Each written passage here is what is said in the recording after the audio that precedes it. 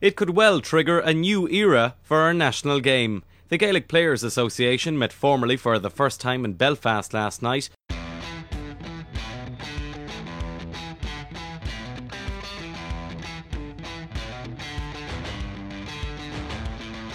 The players probably feel it's time that maybe some of their ideas were heard. The breakaway Gaelic Players Association and the GAA hierarchy seem set on a collision course tonight. The official recognition agreement between the GAA and GPA provides for joint commercial ventures. The player development programme that's in place is something that's vital to the well-being of our players. You do your utmost to serve the members, and that excites me a whole pile. Every day, we're working with players. They're the centre of everything that we do.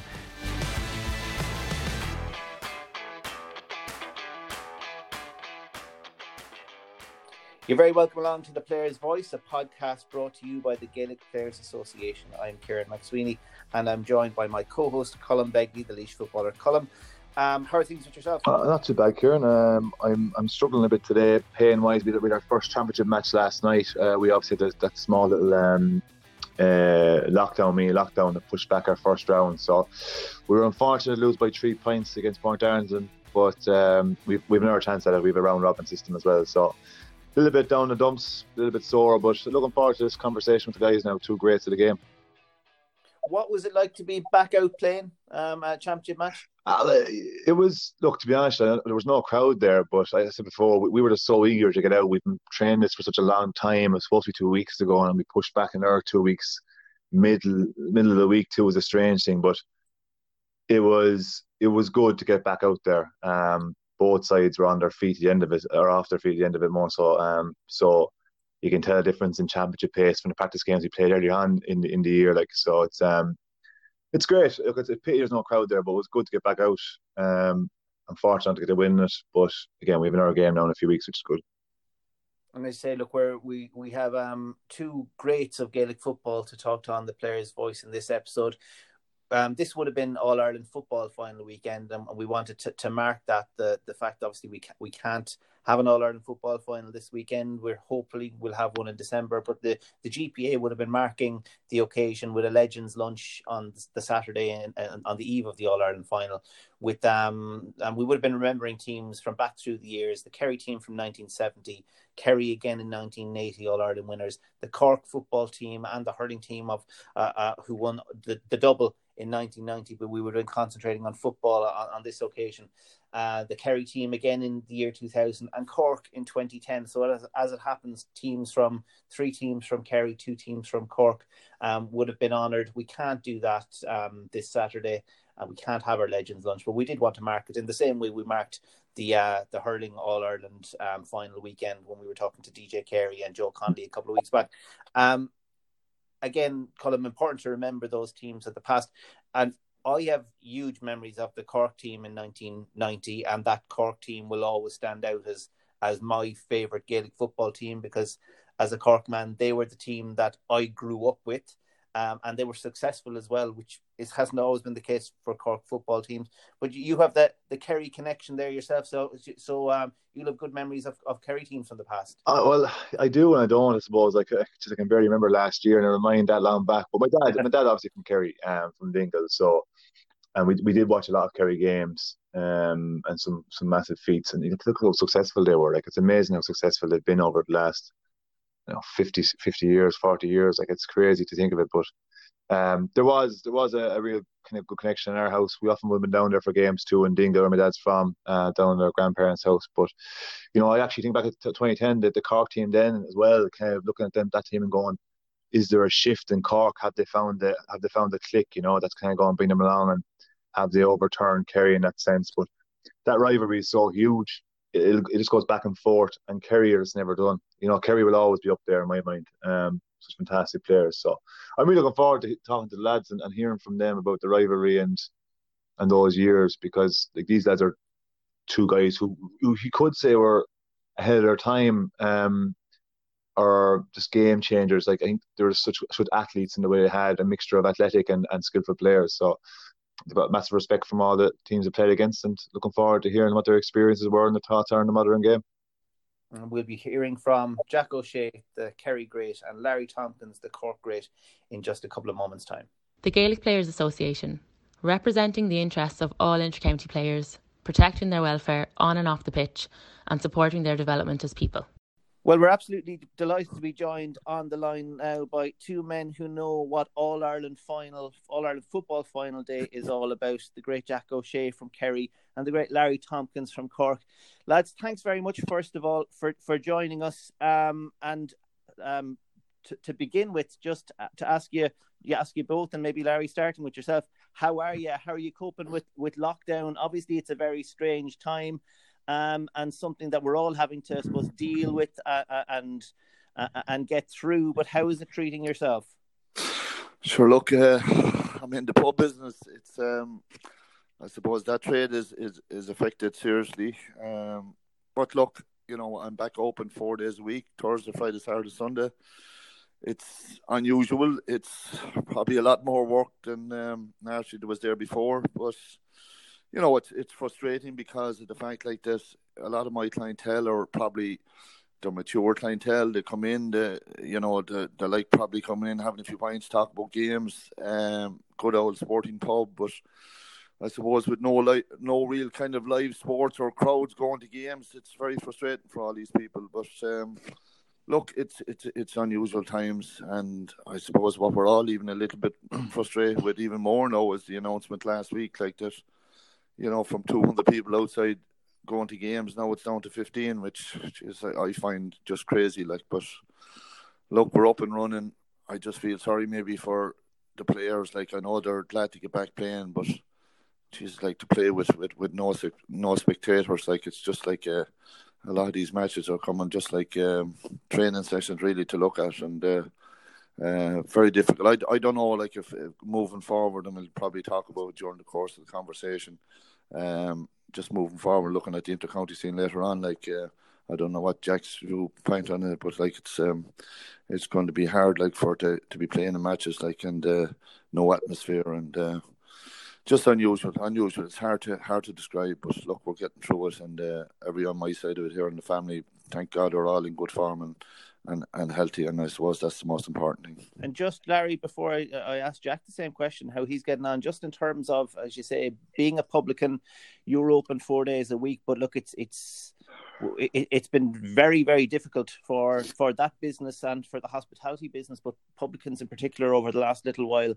And look, we know that the restrictions are in place for good reasons and all of that, but it has been hugely difficult for that trade. Yeah, no doubt. I'm in the heart of Cork City here, and look, there's lots of great pubs here, and I'm not most of them are well kind of.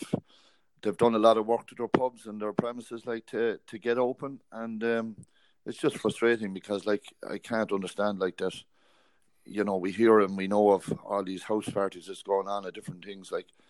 Surely if the pubs were open, people would have more places to go to, and as I said, the business people to do things right, and for the small few that maybe get it wrong, I think they should be penalised. But I think overall, when you look at all the heart of Ireland is the country areas, lads, and it's soul destroying to see so many places closed, and the heartbreak of people to go out and just have a few drinks and have a chat.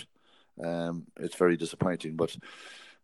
Just to look at Cork City, it's just it can be depressing, walking around it, and seeing so many places closed. Yeah, and look, hopefully when we get through this, hopefully as many businesses as possible, including the pubs, can reopen. But look, unfortunately, I'm sure there will be some who won't open their doors again, and you could feel nothing but sorry for those businesses.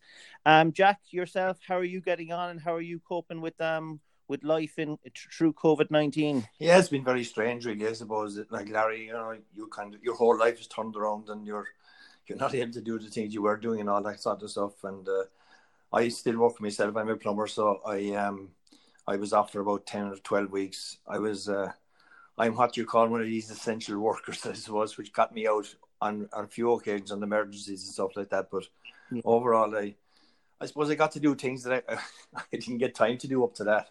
I have a shed out the back, and I spent about 3 weeks inside and sorting it out. So I enjoyed that part of it and that. But strange times, and even as a plumber, going into houses, strange houses, and that, it's a bit strange. You having to wear a mask and that kind of stuff, and life is totally different. But listen, as Larry said, once your families and all that are okay, and people like, I have a daughter who got the COVID and she's a nurse in the master, but she recovered very well. So, you know, you have to accept all the work that has been done all over the countries and that, and it's very hard on some people, and particularly like Larry with a business like that is very, very difficult. But hopefully there's better times to come, and we're looking forward to it. And just when you mention your daughter there, Jack, I suppose that's ultimately what all the restrictions and the sacrifices people are making for, is to ensure that the frontline staff don't become overwhelmed by what they're facing. Yeah, it is. Yeah, she works in the Mouth now, and she got the COVID. I think she was back working again after 8 days, but that just shows you the kind of character of those people as well, you know. So, yeah, it's difficult for those people, but, you know, we have to respect them and, you know, do the best we can to help them out. So, you know, we don't want this to kind of come back at us again, as you know, it is widely spread all over the country again, which is a worrying aspect, you know. So I don't know where it's going to take us to, but, you know, we all have to do our best in that, and those frontline workers do you know, they're vulnerable in that, but they're very, very brave as well, you know. Yeah. Now, Colm, when Larry was talking there, Colm, he talked about the games being played with no crowds. You were out in club championship action recently. What was it like, Colm, and your take on playing in front of no spectators? Yeah, I suppose initially that feeling of getting back playing probably overrides it. That was our first championship match. We played a few practice games, but even as Larry said, it's kind of fallen from having more people at the game, some form of crowd, to basically no crowd at all now, which is difficult and difficult for, you know, as a player wanting you see the people in the club, in the local community who want to go to these games, and it was in some way a big release for them.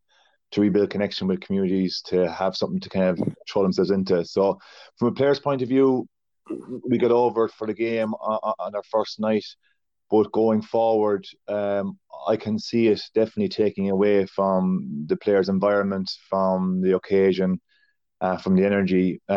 Look, players will go ahead with it and they'll react as best they can, but there's no doubt it's definitely a loss, not only for the players or the spectators, but for the overall community. But it would be interesting to see, Kieran, down the line, you know, if intercounty goes ahead, which we're hoping it will, you know, you're obviously talking about a much bigger crowd and a much bigger energy in those games, and how that will affect, you know, players who have been, even though they've been off in inverted commas, you know, it's been a very long year to date and an up and down year about uncertainty whether it's going to go ahead or not. So the mental resilience of players will be tested a small bit in that way. So we'll just have to see how it goes. But look, I think, fingers crossed, you could see the restrictions being lifted somewhat for events and games. Like, we were in Moore Park last night.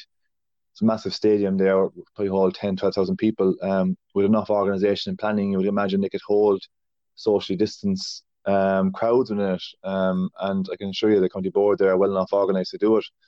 So that's what I hope will come down the line. You know, we can find a way around this to give not only the players but the spectators something to buy into and engage with, and, you know, support the game and support the people, really. Yeah, interesting one, Larry, to know from yourself and from Jack as well, just in terms of when you were going out playing Munster Championship games or All-Ireland semi-finals or All-Ireland final, how much were you aware of the crowd, or how much of an influence did supporters have? And look, I know it's a big stretch from having, say, 80,000 in Croke Park to having nobody in Croke Park watching a game. But what was the impact of the crowd on a team, Larry? Did they have an influence, or did they have an effect, or did you just blank them out anyway? No, Jesus, the crowd. you know, the crowd.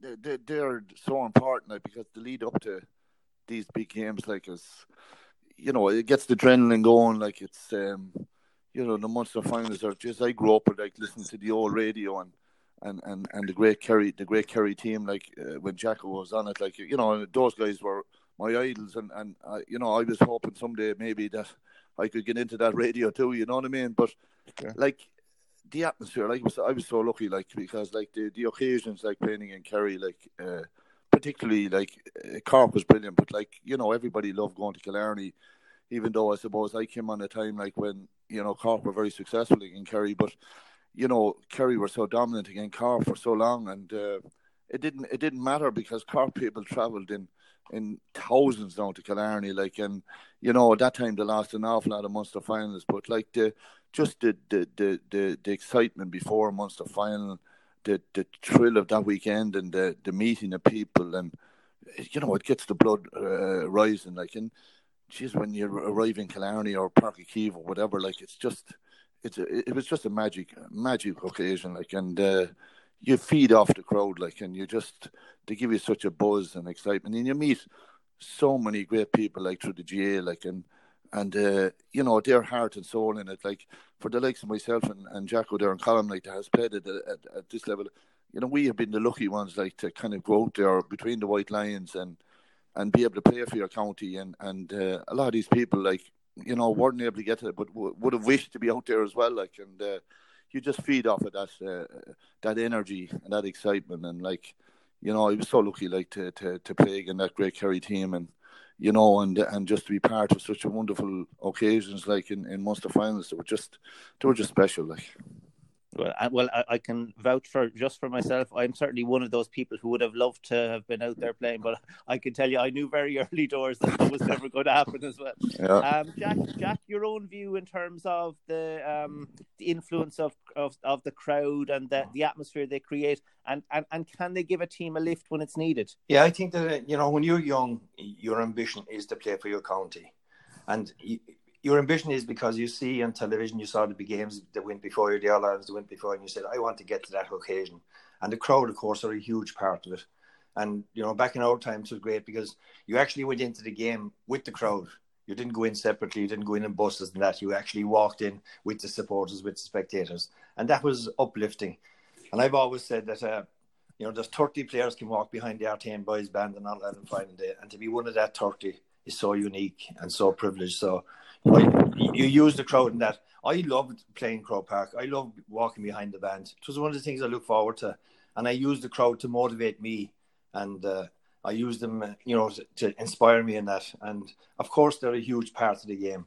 And, it's very difficult for county players or whatever to put in big effort and know there's going to be no supporters there. Because that's part of our life. That's part of our upbringing. So, I think that the crowds are very, very essential, and it's important that a player can use the crowd and use that motivation to motivate yourself. Well, hopefully in the coming weeks and months, we will be able to see some of the restrictions lifted at least, and some people getting into to see those games, and hopefully we will see an inter-county championship and the completion of the club championships. Jack and Larry, we wanted to have you on this weekend in particular because of the fact it would have been the All-Ireland football final on Sunday. Obviously, that can't happen this year, and hopefully we'll have an All-Ireland final to look forward to in December instead, all going to plan. But the GPA would have been honouring teams who had won All-Irelands in the past on this Saturday in advance of the All-Ireland final on Sunday. And we would have been looking back at the Kerry team from 1970, the Kerry team in 1980 that you were part of, Jack, the Cork team from 1990, Larry, obviously the double winning year, the Kerry team again in 2000, and Cork captained by Graham Canty in 2010 as well. Jack, I'll start with yourself, but just in terms of 1980 and that year, Kerry a 3 in a row completed as part of that team that won 4 in a row. And you yourself, you picked up the Texaco Footballer of the Year, if I'm right, in that year, beating Roscommon in the All-Ireland final. Your memories of that year in 1980, Jack? Well, Kieran, you put me to the test now. It's 40 years ago. It's a long time ago. I suppose it was a contest was probably one of the poorest finals that we had because it was a very, very bad day. Croke Park, I think the pitch in Croke Park was nearly at the end of its day at that time. The ground was very, very heavy, very windy.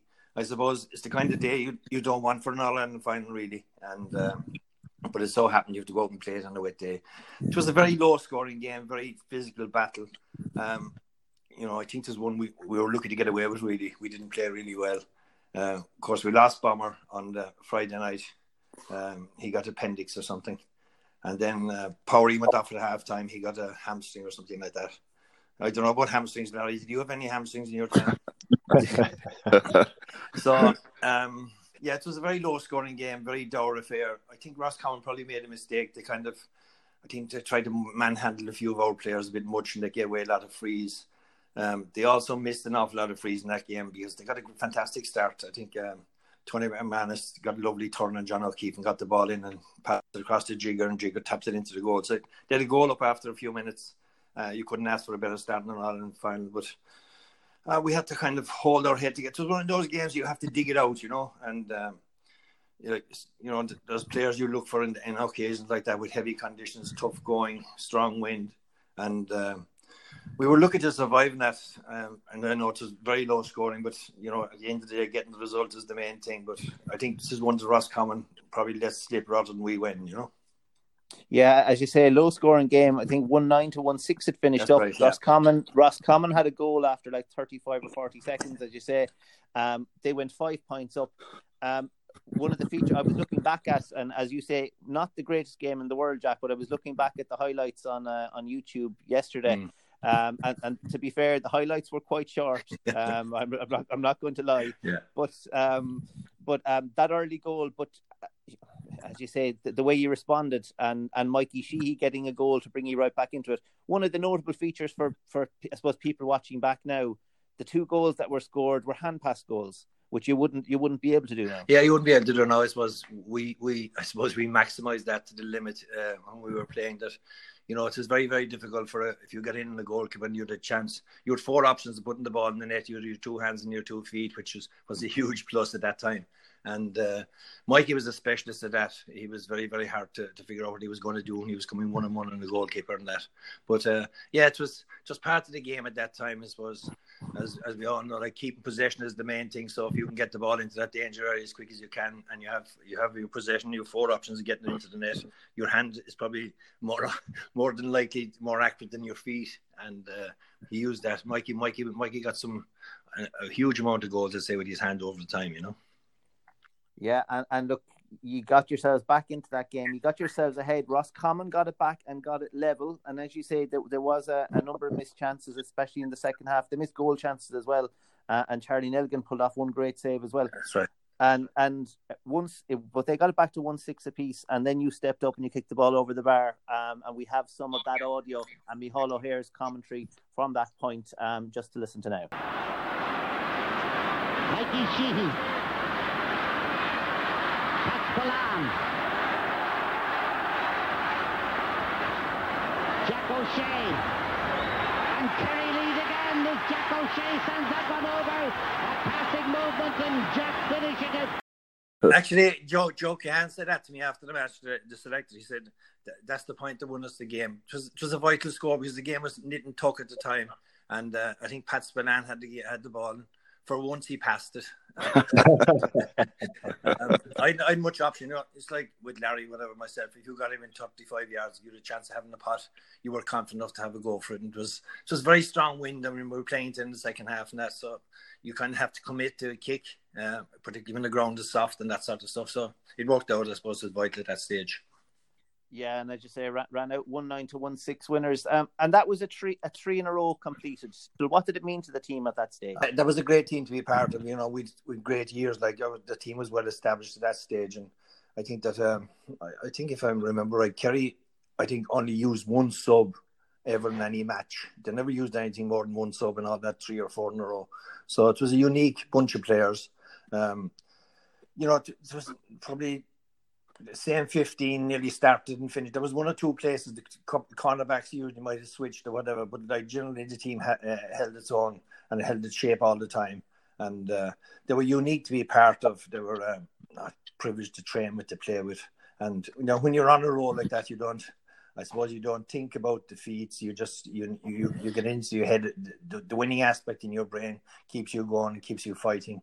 And I think all of our players had that. So just a unique bunch of players. I think that like the All-Irelands were counting up as they were going along, but it was just every game was special to play in with those fellas. So it didn't matter what it was that we had a unique team and over a unique period of time. And just before I move on to Larry, can I just ask you one more question, Jack? And I heard Paul Early on with the guys in News Talk during the week, and he was talking about the late, great Dermot Early. And Dermot Early obviously played in that All-Ireland final in 1980 for Roscommon. Could you talk to us, Jack, about how good a player he was? Because he's great, often referred to as the greatest player never to have won an All-Ireland. Yeah, he was a very powerful player. He was a phenomenally strong man, well built, very, very robust. But he's I suppose he was a winner really, and he was a real competitive player. He was very genuine, very clean. But always, very, very determined. And I think he emphasised, what good footballers are like. That he just wanted to go out and play the game. Lovely man to meet off the pitch as well. Of course, I played against him at club level as well in Kildare when he was playing with Sarsfields. And he was a unique person. He was kind of a person of a lifetime, really. And his heart was in the right place when it came to he was a Roscommon man, through and through. And I suppose, as you said, he was probably one of the greatest players that never did win an All-Ireland. Now, Larry, we'll fast forward 10 years to 1990. Now I have, and this is a really personal memory. So Larry, you talked about there when you were answering a question earlier about wanting to be and hearing the teams, the great Kerry teams, and hearing their names on the radio, and aspiring to be one of those players who was talked about on the radio. I remember when we were young, we used to go down to Garrettstown outside of Kinsale down in West Cork on our holidays, and it was inevitably the Munster final would be happening around that time, and we would listen to the radio on the beach in the afternoon. And at that time, I was convinced Cork always beat Kerry in Munster finals because we had the upper hand on them at that stage. Unfortunately, it doesn't stay that way all the time. But I was convinced that Cork always beat Kerry, and that was what I remember. You'd be down on Garrettstown Beach listening to the Munster final, Cork beating Kerry, and you'd go for a bag of potatoes and a can of Coke in Coakley's Hotel that night then to watch the Munster final highlights. To move from that stage, Larry, where you're aspiring to get there, to being one of those stars taking centre stage on the pitch, obviously is great. But to be part of that Cork team that did break the Kerry dominance, even if it was just for a short enough period of time. Yeah, sure. Look, Kerry or Kerry, and it's always a massive occasion to play against them because, they're traditionally no matter what county gives you the best satisfaction. If you can go out and play well against Kerry, well then you've reached somewhere. So it was always a massive ambition to me to just to be able to compete against them, and even playing with Kildare initially. I used to play Kerry a good bit in National League matches, and they would learn you, they would teach you the trade and see where you needed to improve, and look, and then to just to really play in the big days. Then when I just happened to arrive in Cork and play them, as I said earlier, in Munster finals were real special days.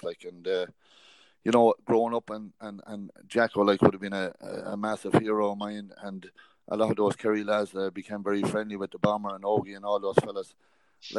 Just then to be out there, playing against them, and one occasion I must find Mark and Jacko, and that to me was really, really special. And moving forward, I suppose you're talking about 1990. It's 30 years this year, and you'd say to yourself, where's time gone? But it was just a special year for Cork. It was just achieving the double was magic, and it's amazing how that year went because I think Meath and Arcee were. There were enemies. There were a team like that. We felt in 87 they were the better team, the best in the All-Ireland final. 88, and we felt we were way the better team, and we should have won that. We went to a replay, and the replay was just one of those games it was just undesirable. It was just fights every 5 minutes, and but we felt like that was an All-Ireland final that we threw away, And I suppose it was the first time really that Cork measured really up to the rigorous physicality and started to grow as men, as a team. And I suppose there was always an itch there that winning the All-Ireland final in 89 and winning the National League was magic, but we had unfinished business, and that was Meath. And we just prayed so much that we'd meet them hopefully in the All-Ireland final in 1990, and And I think the tone was set in the Easter Sunday of 1990. We played them in a league semi-final, and it turned out a real nasty affair. And there could have been over 40,000 people in the league semi-final in Croke Park, and there was a lot of aggro, and there was a lot of a lot of hard knocks that was taken, and Meath again beat us on that day. And I just remember in the dressing room like that, how mad we were, and what was after happening. And I think we just prayed to God Almighty that both of us come September that we'd be in the All-Ireland final. The first team out onto Croke Park on All-Ireland final day, the All-Ireland champions Cork, getting the honour, led by Larry Tompkins. And Hill 16 belongs to the Cork fans this afternoon as Cork play in their fourth successive final, seeking to complete the All-Ireland double, hurling and in football. Larry, I was reading Adrian Russell's book, The Double, which looked back on Cork's hurling and football Ireland wins in 1990 last year. And what was really seeping through from the pages in terms of all the people he spoke to around the Cork football panel was that desire and that real need to meet Meath in an All-Ireland final. And it's coming through from yourself again here. Yeah, look, when a team has probably the upper hand in a few finals, and I suppose there was a lot of tension there between both teams for a good few years. And in fairness to Meath and Cork, they were the two dominant teams. And we were looking forward to playing Meath. We had to beat them in a major match, and thanks be to God it happened in 1990. It was one of those days like that. I think going into the final, I think that the whole team was so focused and so ready, and I think everybody went out there and just realised how important that game was to really prove ourselves as a team. And I think that even alone for the fact that Colm O'Neill got sent off, and we were down to 14 men. It's just amazing that inside in the dressing room, even I don't think even the players knew that Colm was sent off. So it was just a massive kind of a day. Probably wasn't the greatest All-Ireland final of all times as regards viewing, but the tension from start to finish was incredible. Yeah, as you say, not the greatest game in the world, but look, as a Cork man and a Cork supporter, certainly one of the greatest games in the world. Yeah. In my opinion. Yeah. 11 points to 9. You guys had got off to a good start, had built up a couple of, or I think you were 3 or 4 points ahead. Then there was the sending off, and Meath cut it back down to just a solitary point by half time. You went out in the second half, and Shea Fahy, I remember in particular, was really dominant in that second half. Talk to us about the dressing room at half time when you are down to 14 men. You're playing the team that were your biggest rival at that stage. What was the mood like, and what was the talk like in the dressing room at half time? It's amazing because we went in, and this is hard to believe. We went in, I don't think anyone sat on the seats and I don't think anyone, contrary to moving on a few years in '93 when Tony Davis just got sent off again, Derry in the All-Ireland final, everybody was over consoling him. There was still 35 minutes left in the All-Ireland final that day, and you kind of sensed in '93 that the game was gone. But 1990 was completely different. It was just guys came in. Colm had been sent off. I don't think anybody kind of realised that he was sent off. It was a case of we were a point up. We've 35 minutes to go. We want to get the job done, and nobody sat on the seats. And mad to get up and get on and get out again and finish the job. And I just think it was just to win certain All-Irelands. And Jack talked about Roscommon. You have to be that resilient team to be able to withstand kind of the Meath onslaught. Meath were always the team that came hard in the last 10 minutes like that. I think they just looked up at the clock, and it was kind of like a conveyor belt coming at you that they were never beaten. And I think that day our backs was just super. All our backs were outstanding that day. The Lord of Mercy of John Cairns was outstanding in goal. He made a great save, smothered a Brian Stafford shot near the end. And of course, then our midfield, Shea was outstanding. He kicked 4 magnificent points that day.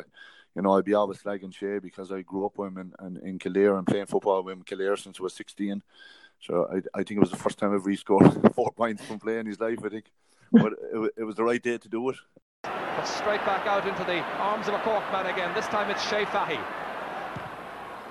Defiantly driven it back in, and he's put it over the bar. He's got 3 points in the match. It was just, I think that they kind of signalled that, you know, this was a serious Cork team, and, you know, it was a serious Meath team as well. Like, and I just feel maybe at that time, like, that if either of those teams, if one of those teams arrived at that time, I think that, you know, they could have won 4 or 5 All-Irelands, like, because there were such dominant players there on both sides, and such great players. Like, there were massive clashes, like, but it was a game that we had to win, like, and if we didn't win that, the All-Ireland final the year before in '89 would have been certainly diminished, and I think it would have been looked upon as the players too, like that. Okay, we won All-Ireland, but, you know, we wouldn't have been deemed to be anything special, you know. Yeah, and I suppose there was so much, riding on that result from a outlook. I suppose you as a team, you're concentrating on winning an All-Ireland, but there was so much outside of it as well. Look, Cork obviously going for a double. You had Teddy McCarthy, who had started the All-Ireland hurling final. He was going for 2 All-Ireland medals on the field of play. Dennis Walsh was obviously involved with the 2 squads as well. There was so much going on around it, and there was so much talk about this double in the build-up to it. Did that get in on you in any way, shape or form, or was it easy to block it out in any way?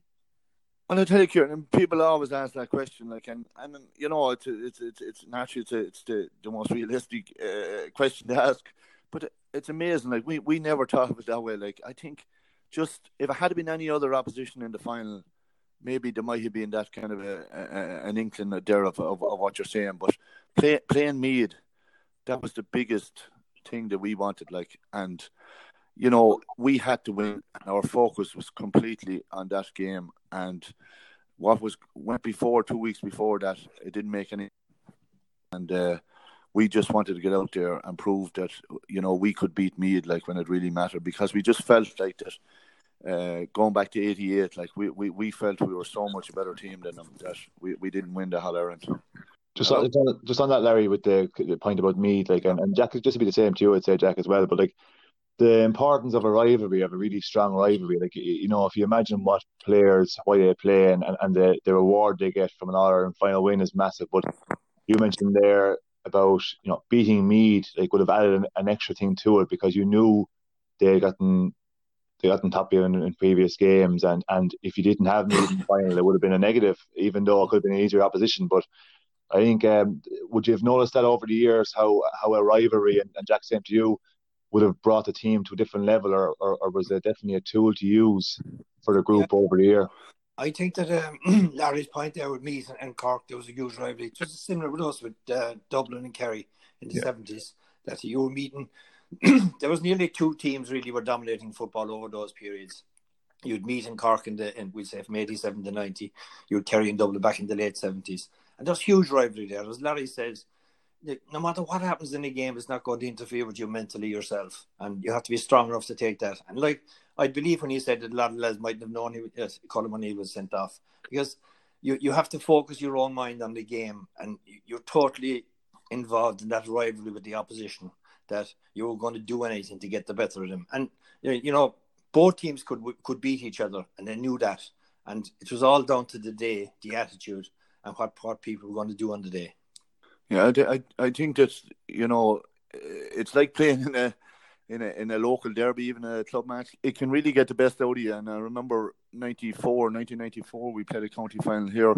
Castlehaven will be my club now, and we be a very small club, but, you know, country club, massive heart. We were playing again O'Donovan Rossell, which would be Scribbereen, and they'd be the big town, which would be only 2 miles away from us. And amazing, like, it was a few days before that final. Went out to see Mike Maguire's mother, like Nora Maguire. She was a great follower of the game, and Nora used to go in shopping into Skibbereen. It'd be only, as I said, 2 miles away, but the next place she'd have to go shopping would be Clonakilty, which would be about over 20 miles. And I just was saying to her a few days beforehand, I said, how are you feeling? You be nervous or whatever a game? And she just turned around to me and she said, do you know, she said, if we don't win this match, I'll have to go shopping in Clonakilty. So that's the source of rivalry, you know what I mean? But it was the biggest county final, attendance-wise. Like the first, Frank Murphy was delighted. It went to a draw. It was amazing to think, like, nearly 29,000 people there the first day. And second day, over 33,000 people. Like, it was incredible, you know. But thanks to the God, anyway, we won. We won the replay, and she still was able to shop in Skibbereen. Free shopping. Free shopping, yeah.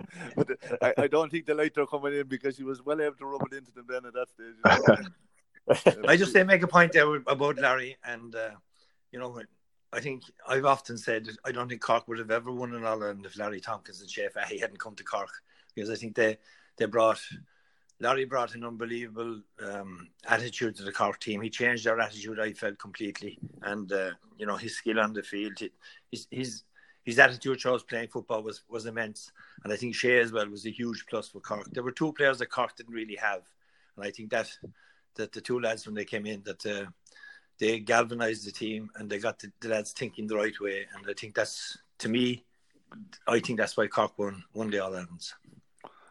Well, I thanks, Jacko, but I think I learned enough. A lot of Cork people won't like me saying that now, but that's my thought.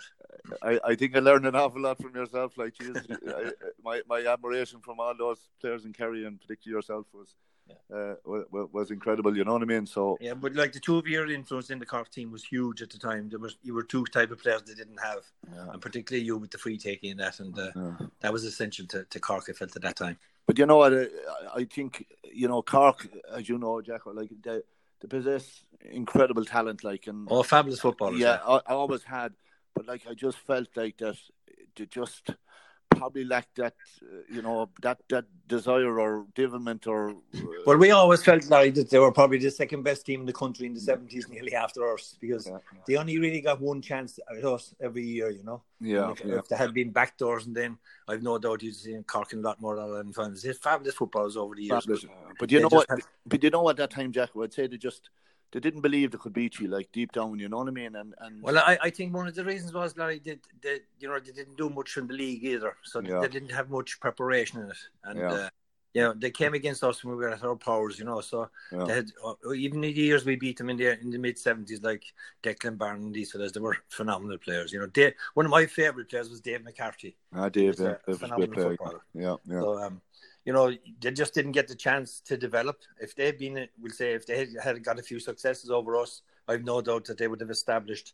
And it wasn't like when you came then, you came to Cork, yourself and Shea, and Cork had done very well as underage just before that. That's right. So you kind of galvanised the whole lot together, Yeah. I know they'll always have massive players, but you just feel at times like that, certain players don't get the best out of themselves. You know what I mean? It's just a pity, like, because you'd feel there's an awful lot more in them, Jack. You know what I mean? And like, you go back even to the All-Ireland final, the one in 2010. Like, you would say to yourself, Jesus, like, and amazing, like that team, when it really came to it, like, they couldn't beat Kerry. Like, I know they beat them in a couple of Munster championships, but like, they never beat. Amazing, like 95, and I played, and it was the last time to beat Kerry in Killarney, like. And that 2010 team, like, they had a very good panel of players, but for some reason they couldn't beat them. You know what I mean? Mm-hmm. And I don't know what it was. It was just, and it's like going back to my point, like, of when there's an obstacle in front of you, like, if you want to win something, you need to go to Killarney and beat Kerry, like, you know what I mean? And you need to beat them, particularly nowadays. Like, if you meet them up in Croke Park, like, and Cork have had no success against Kerry in Croke Park, like, so, like. They're the tests really of a team, how they're going, and it was like us in 1990. If we didn't beat Meath, like, sure, like we'd be always deemed to be the team that is one in All-Ireland, but sure, look, you couldn't beat the team that were dominant. Yeah. Of course, back in the 70s, then of course most of the Cork top players were dual players as well. Yeah. That obstacle in their way as well, So. Yeah. Well, hurling is a major issue, and you've an awful lot of, and you're dead right. You have an awful lot of good footballers like that. Naturally, their first choice would be hurling, because their club would be more oriented towards towards hurling, Jack. You know what I mean? But look, and you'd be hoping like that with Cork at the moment, like that. They have a lot of good young talent coming through. We'll just see how the nurture. And I just think, I suppose, the way development is now, like, and is that, you know, guys need to be just brought in a bit earlier than waiting until they're 20 or 21, because they lose that 2 years between, you know, I think bringing them in at 18 and try to development in the kind of the fitness and the you know, the level of fitness that you need to require now. Like, it's kind of, you know, it's a type of game now, like the way you have to be very mobile no matter what position you're playing in, you know. So it's important, I think, that Cork get a grasp of the young fellas a bit earlier and try to develop them earlier and try to get them when they're 20, 21, then that they're really ready for the senior inter-county scene, you know. You know. Lads, you both played under, I suppose, two of the all-time great managers as well. Jack, yourself under the great Mick O'Dwyer, and Larry under Billy Morgan, who obviously legendary figure in Cork GA circles, and won All-Ireland as a player in 73, and obviously managed Cork to that All-Ireland in 1990 and previously in 1989. What did you guys take from the managers you played under? Yeah, I think if you put the two fellas together, you know, Billy Morgan and Mick O'Dwyer, they're, you know, football to the core, the two of them, and they're two winners. They win at all costs or whatever, you know. I think Mick O'Dwyer's greatest attribute probably was his man management of players. You know, tactically, like, we didn't have much tactics. We went out and we played the ball to space, and that was it. And he used our skill and our speed. But it was the way that he could motivate us, the way that he could instill into us, you know, that everybody has to work as hard as everybody else. Like, he always kept saying, our defence begins at number 15, you know, as soon as we lose possession. So he instills that kind of thing into you. Then he was a kind of a rogue in a way that he could get around fellas. Like, he trained fellas differently. He made fellas do different stuff, and he gave, we say, extra stuff to some fellas and that kind of thing. So he was well able to manage. He was well able to cajole fellas into getting the best out of them, and he created a great atmosphere amongst the lads as well. You know, there was good banter and good fun, and he was a players' man. And I think Billy Morgan's very much the same. They'd be players' men, and their players would be more important than anybody else. And Larry, your thoughts on Billy Morgan as a manager and what he brought to the whole setup? Well, I suppose when you're involved at the level, I suppose, like that, both Miko and Billy, you know, coming in from giving massive service as a player, and then, you know, as a manager, like, you know, their passion and their heart is, you know what I mean, they're just incredible. Like, and Billy was, as Jacko said there, like, he loved Cork. He was so passionate about Cork, like, and, you know, he was naturally, Kerry was a major stumbling block at the time when Billy was playing, like, and, you know, he would have lost an awful lot of times to Kerry. So, like, I suppose coming in then as manager and taking over the team then that we had, like, it was a massive motivation for him. It was like, you know, winning the All-Ireland when you beat Kerry, like, and, you know, I remember one great occasion we beat him 87. It was a replay. We had drawn in Park Kiev, and the replay was the following weekend in Killarney. And I suppose the first kind of breakthrough that Cork really had in Killarney for a long time. And I remember we were staying in the Castle Ross Hotel just out the road, just out the golf club there, and somebody was looking in the dressing room after the game and said where the bus is, and I remember Billy saying, shouting out, we'll take no bloody bus, we're going to walk through the town, we'll see is there any Kerry supporters around. But, I think the Kerry supporters had gone home, I think, but it was just that's how passionate he was, like, and of course then, you know, to be successful and to be as good as he was, like, you know, players came number one to him, and he always defended every player, like, and, you know, done his best for every player. And, you know, naturally, I would have had words with him in relation to, I suppose, the training initially, that I just felt like that we needed to up it a bit, like, if we were going to be able to compete against Kerry, or certainly Meath, like, which I felt like were coming coming with an express train at that time,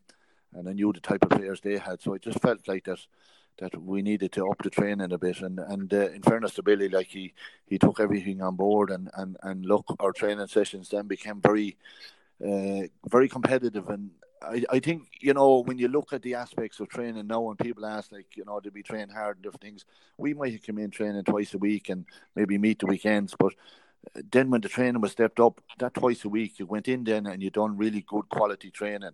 Whereas, I just feel now maybe they're going 4 and 5 nights a week, and you just wonder, like, a lot of these players can be exhausted from collective training like that, and people driving to and from it. Like, I just felt like that our training then became real quality, and guys were going there. There was no chitter chatter.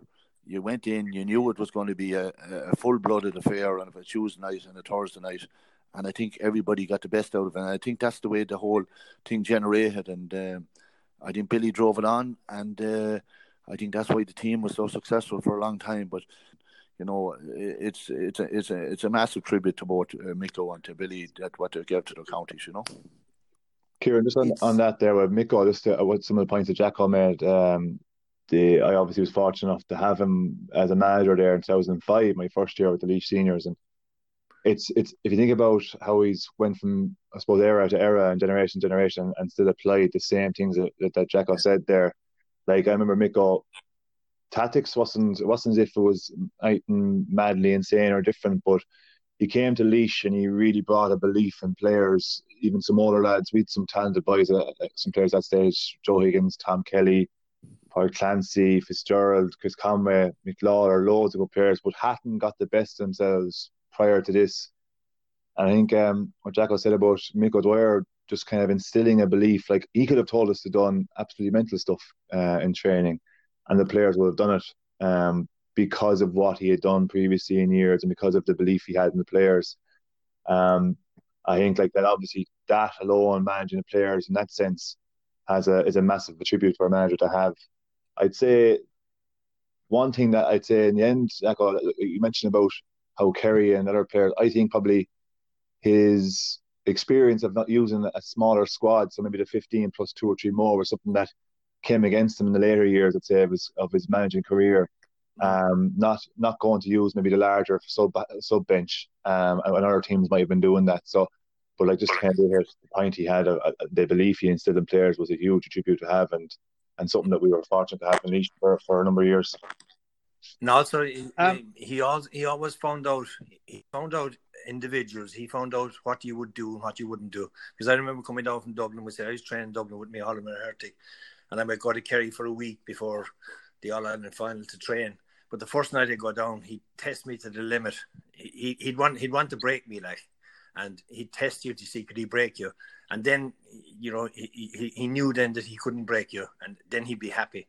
But there was lots of great players in Kerry didn't get a chance because they wouldn't, as Colin said, they wouldn't do what he wanted you to do. They wouldn't put it in. So if you put in the work, and if he had faith in you, you wouldn't want to make us men. You know what I mean? So he tested your mettle, really. He tested every player individually. He knew exactly what they do and what they wouldn't do. And if they didn't do what he wanted, he didn't want to know you. There was a great forward for Laois. I won't name names here, but he was coming to probably the end of his career in some way, and we brought back in. But we went over to Porthampton GA Club one night, and we were doing laps, just laps, and I think we were trying to do 40 or 50 laps and around that, and that was kind of a target set as a little bit of a measure, like you said, for Mikko, kind of challenging that to see if he could break it. I think after 4 laps, this guy was probably passed out or lapped twice by other players, and he continued on his lap, finished, went over to the gate, didn't tell anyone, just ran into the change room, grabbed the bag into the car and drove off. So that was the challenge being broken, and marker to say that, listen, if you're not able for this, then you won't be able for what's coming ahead. And you're right, he had a way of challenging players to see if they were up to the measure. So it's funny that continued on from your era into our era and into further on.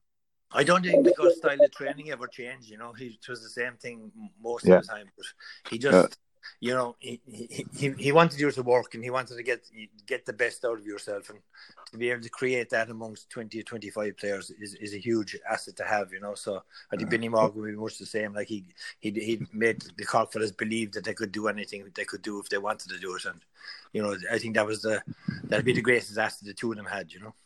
Yeah, I think. Look, I remember Glenn Ryan telling me a story about Mikko, and he was pick up from Colin's point about the laps. I remember Glenn saying to me, you know, the players are kind of dreading the laps every night going around the post and back and whatever, you know what I mean? And like, I'd always believe in that training myself because it gives you massive stamina base, you know. But someone said it to Miko, "Jeez, would you ever change up the training a bit or do something?" And sure, the next night then he got them to run the opposite way around. So there was no such thing as getting away from the long laps. You know? Larry, I appreciate both yourself and Jack's time this morning. You've been very good with it, but I just wanted to finish up. I suppose it's incredible the way that Meath becomes so intrinsically linked with your own story, Larry. Obviously, look, you win that All-Ireland final in 1990. When you retire from playing and you go into management and you're there on the sideline with Cork in 1999, again a team with a chance to play Meath in an All-Ireland final, but also a team, a Cork as a county going for a double again. I read some comments from Mark O'Sullivan, the former Newmarket and Duhallow footballer, during the week about how he'll take the regrets from that game to his grave, that 1999 game. Your own memories of that, Larry, and the disappointment of coming up short against Meath in that All-Ireland final. Yeah, Jesus, it's amazing. Like, and like Meath seemed to be Jesus always there against me. I don't know how it was, but I was with Kildare and I ended up playing in two Leinster finals, minor finals again. At under 21 level the same, and then I couldn't get away from them. Then when I came to Cork, they were still there. You know what I mean? And then when I became manager, then Jesus, who was in the All-Ireland final again? Only Meath again. You know what I mean? So. It was just, but like I had massive respect for all those Meath fellas. Like they're tough and hard on the field. I mean, the white lines, but by God, you know what I mean. They're massive people outside it, and I've had massive times and fierce battles against them. But look, 99 was an All-Ireland final that was there for the taking. I'd be wrong to say it. I could have been 17 or 18 miles the same day, and you can't do that in an All-Ireland final. Like we had loads of possession. And we just didn't. Our forwards just didn't do the business really when it was really needed. And you need to be able to do that if you want to win an All-Ireland final. And we just had that that little bit of experience. Like, you know, Graham Geraghty kicked a couple of massive points near the end of the game, and it was amazing because Sean Halpine was on him, and Sean Og was probably heading for man the match with 8 minutes to go, and then all of a sudden, then, you know, Graham kicks 2 wonder points from out towards the sideline, and they just had that little bit of an X factor when it really was needed. But look, it was a major disappointment. It was a game like that. Cork had the win of it, but look, it just didn't happen on the day, and we had enough of chances, and we can't blame anyone else, only ourselves really at the end of the day. Lads, to finish up, I'd just like to ask you both. Look, I say we would have been looking at an All-Ireland final this weekend. And obviously for the reasons that we all know about, that can't happen. We're hoping we'll have an All-Ireland final come December, and hopefully we can see that out, and hopefully plans go according to plan. But look, you've been great, really good with your time, but you obviously faced each other on the field of play. So I'd like to ask you both, first of all, Jack, what Larry was like to play against, and coming up against him, and then Larry, the same question to yourself in terms of what Jack was like to play against. So Jack, if I start with yourself. I think Larry came about 10 years too late for me. No, he was a phenomenal player. You know, he was, what can you say, he was football to the core. He was a fantastic athlete, probably much more like myself. You know, he worked hard. He was physically in great shape at all times. His attitude was brilliant. He was very, very competitive. You know, he was a winner, and I knew that, you know, from once he came to Cork and that. And as I said earlier, I think he was the king, the linchpin for that Cork setup at the time. But a phenomenal footballer, great attitude, great person to meet off the pitch as well. And we played together and won the New York Championship together, I suppose. I can put that into my survey here. So he was a fantastic person, fantastic player. Put in hard work, worked very hard, and I think got what he deserved out of the game.